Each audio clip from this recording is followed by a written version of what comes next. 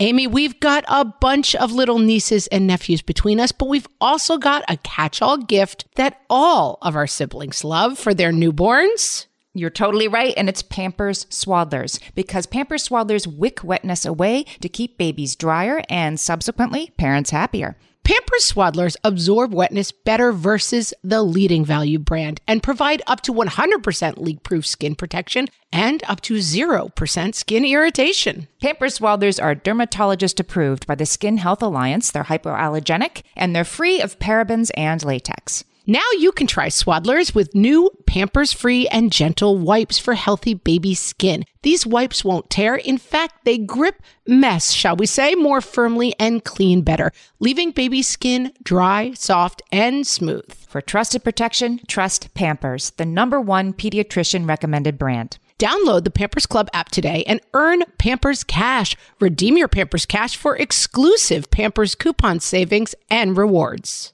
Only redeemable via Pampers Club. Pampers Cash has no cash value. Welcome to Ask Amy from What Fresh Hell, laughing in the face of motherhood, solving your parenting dilemmas one question at a time. This week's question comes from a listener in our Facebook group. We're at facebook.com/groups/whatfreshhellcast. This listener said, how do I tell the difference between overtired and just plain not tired? That is my toddler not settling down to sleep because I'm putting him down too early or too late? Overtired. One of those things that you definitely know it when you see it. Here's how the Australian baby swaddle brand, The Sleepy Company, defines overtiredness. They say it's when your toddler's body goes from a state of being ready to sleep back into alert and active. That happens because the body can't cope with how tired it is and activates a stress response, which pumps adrenaline and cortisol, the hormone that keeps us awake and alert, into the body. This interferes with the normal release of melatonin, the hormone that makes us drowsy, causing irritability and hyperactive behavior. If you've ever decided to stay for one more drink and then had 3 more, you recognize this in yourself as well.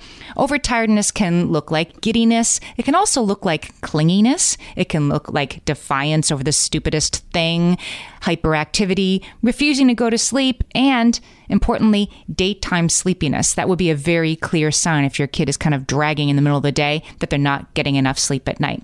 Obviously, you want to become a detective about this stuff because sleep is really important for our kids. And for your own sanity, you want to find the window where the melatonin has sway over the cortisol and the stress before the second wind kicks back in. But I would argue that what's even easier than catching that window in your toddler is having a consistent routine. That routine indicates to the brain, oh, I know what happens now. Oh, it's time for the soft music. Oh, the lights are going. I know what this means. Time for the melatonin to kick in. Just like grown-ups, we can be out at the club and somehow stay up until 2 o'clock in the morning, but if we're under the couch, under a cozy blanket, we get super sleepy at 10:15, at least I do. That's what this is about. So you want to have in place for your toddler that wind-down routine. And it should happen around the same time every night to the extent that that's possible. Of course, there's special occasions, grandpa's birthday, whatever. But on the average night, it's really about the same time. You're going to dim the lights. You're going to quiet the extra noise. You're not going to run Paw Patrol up until the second they go to bed. Take the screens away. And then there's other indicators. There's special music. There's a lavender smell. There's white noise. There's a special blankie. Having a routine will take the guesswork out of it for you and, more importantly, for your toddler and your toddler's brain. It's 7:30. It's time to sing the night-night song. It's not time to be trying to figure out if your toddler is tired enough or for him to be trying to figure that out for himself. He doesn't know. It's time for bed.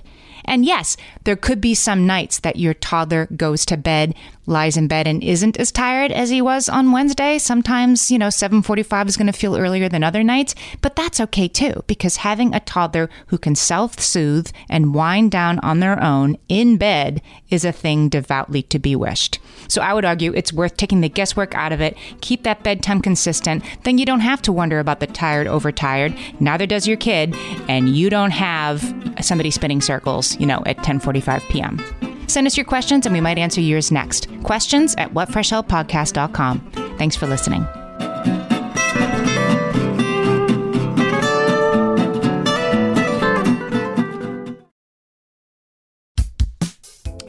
everybody. It's us, Blair and Molly, your old pals from Toddler Purgatory.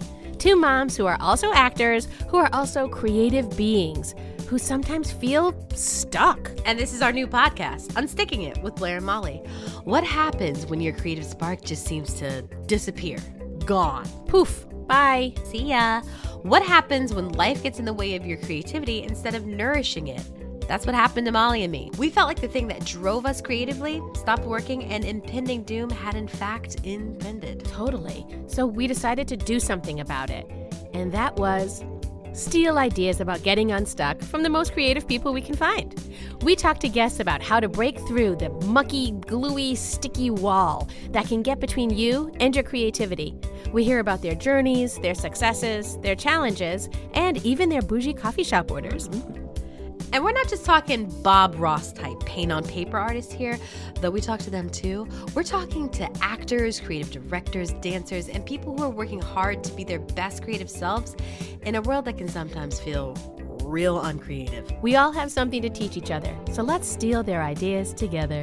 Join us, won't you, as we deep dive into how to unstick ourselves from the life gunk that can get in the way of our creative freedom. Pandemics, school calendars, world events, lack of sleep. Oh, get out of their life gunk.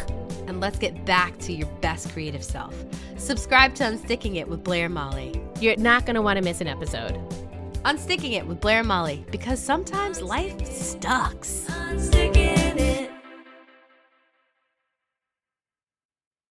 Well, hey there, busy mama. Are you looking for ways to make your life easier, your home less chaotic, and at the same time add more joy to your life? My name is Deanna Yates, and I'm the host of Wanna Be Clutter-Free, a podcast all about letting go of the stuff we don't need in our lives so that we can focus on what truly matters. Don't worry, I'm not going to tell you to throw it all away or make you feel guilty about keeping something you love, no matter how many other people don't quite understand it. But I will give you practical and, more importantly, actionable advice so that you can make progress right away. And you won't just hear it from me. There are amazing guests too. It's like having your bestie in your pocket telling you it's okay to let go of the things that are not serving you and your family in a totally non-judgmental way. So join me over on the podcast where we can work on progress over perfection for those of us that want to be clutter-free.